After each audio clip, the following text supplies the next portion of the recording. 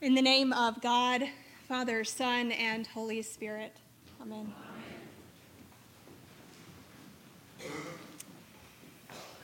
My Old Testament professor from seminary is a pastor at a very large Baptist church in Alexandria, Virginia. And sometimes in her sermons, she will refer to her congregation as saints. That is, she will say things like, "Now saints, what I'm about to say here is yada, yada, yada." Or, "Saints, listen up, because this is important." And the first time that I heard her say this, the first time that I was addressed as such, I was honestly a bit taken aback. Because while I know in my head that we are all saints, my automatic reaction is to imagine a saint as someone like Julian of Norwich, who encountered Christ in Revelations and then shared her experiences with the world through beautiful writings. Or someone like Jonathan Myrick Daniels, who gave his life for the life of another. In other words, when I imagine a saint, I think of those elite super Christians whose lives are set apart as distinguished and exemplary by the church. Those whose self-sacrifice, witness, virtue, and accomplishments have made them somehow set apart. Now, I'm aware, very much in contrast to these super Christians, that I can be selfish and impatient. I know that I struggle to always love God and my neighbor when life gets tough. Now, I'm not sure if I will ever accomplish anything grand enough to be worthy of the title of hero of the church, nor am I convinced that that should be a goal of mine. But my professor's practice of calling her congregation saints is an important one, because it is a way of reminding them, and now a way of reminding us, that we are, in fact, saints by virtue of our baptism. And it is an important practice because it is a way of putting into place a self-fulfilling prophecy. That is, if we think of ourselves as saints of God, then we might very well live into this reality more fully. Our Episcopal Dictionary defines a saint as a holy person, a faithful Christian, one who shares life in Christ. And while I may not always feel as if I am holy enough or faithful enough or adequately sharing my life with Christ enough, by virtue of my baptism, I can rest in the hope and the assurance that I have been deemed a saint of God, just as surely as you have been deemed a saint of God, and just as surely as Charlotte and Nora and James will be as we baptize them in just a few moments. Because when we are baptized into the body of Christ, into the communion of saints, we are sealed by the Holy Spirit in baptism and marked as Christ's own forever. That is, we are fastened and knit into the body of Christ as saints of God, as holy people who the Holy Spirit has gotten hold of and is making more holy, as our canon to the ordinary, Jeff Evans, put it yesterday. And I like his definition, this idea that a saint is someone who the Holy Spirit has gotten hold of, because it points to the truth that we are both already saints. We are already sealed as Christ's own forever. We have already been made holy in the eyes of God.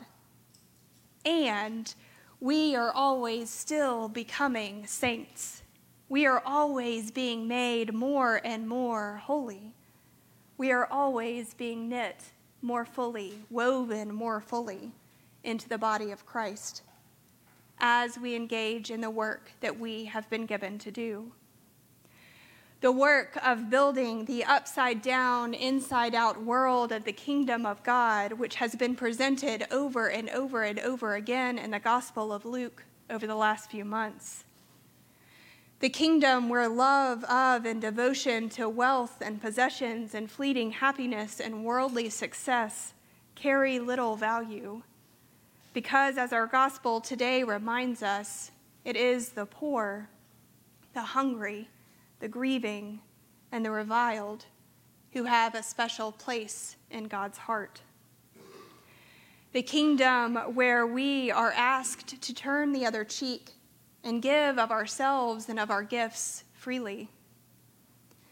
The kingdom where we are called to not only love our friends, but also our enemies. The kingdom where we are called to do good to those who hate us.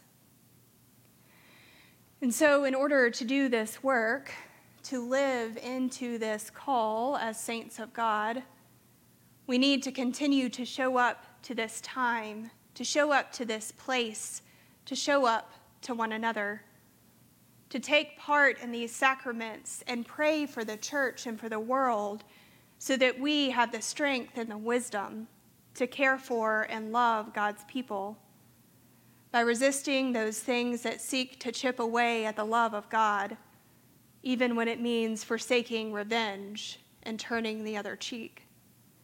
By striving for justice and peace for all people in all areas of our lives, even when it means giving away our shirt to someone who has already taken our coat. By respecting the dignity of every person we encounter, even those who hate and revile us. By declaring through word and deed the good news, the hope that we have as an Easter people who look for the resurrection of the dead. By seeking and serving Christ in all people, even our enemies.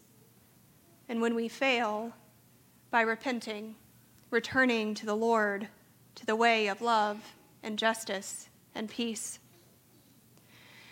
This life of sainthood that is outlined in our Beatitudes and recited by our baptismal covenant, this life of being made holy and making the world around us holy in return, is not for the faint of heart. But thankfully, we do not do it alone. The Holy Spirit has indeed gotten hold of each and every one of us and is actively giving each of us a spirit of wisdom and revelation, as the author of Ephesians writes, so that we can come to know God more and more fully, and as a result, come to know ourselves, our true saintly selves, more and more fully.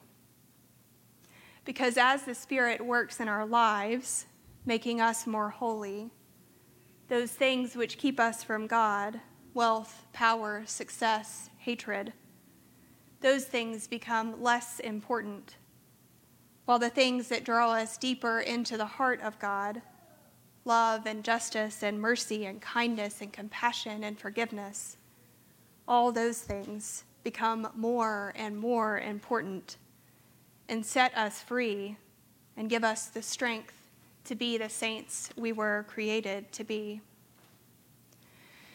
So, saints of God, as we celebrate and remember all those saints who have come before us and all those who will come after us, those with whom we are knit together into the body of Christ, let us surrender our lives to the Spirit who has already gotten hold of us, and let that Spirit work in our lives so that we too can sing to the Lord a new song, a song of freedom and joy, resurrection and abundance, a song of life and love and peace, a song of the saints of God.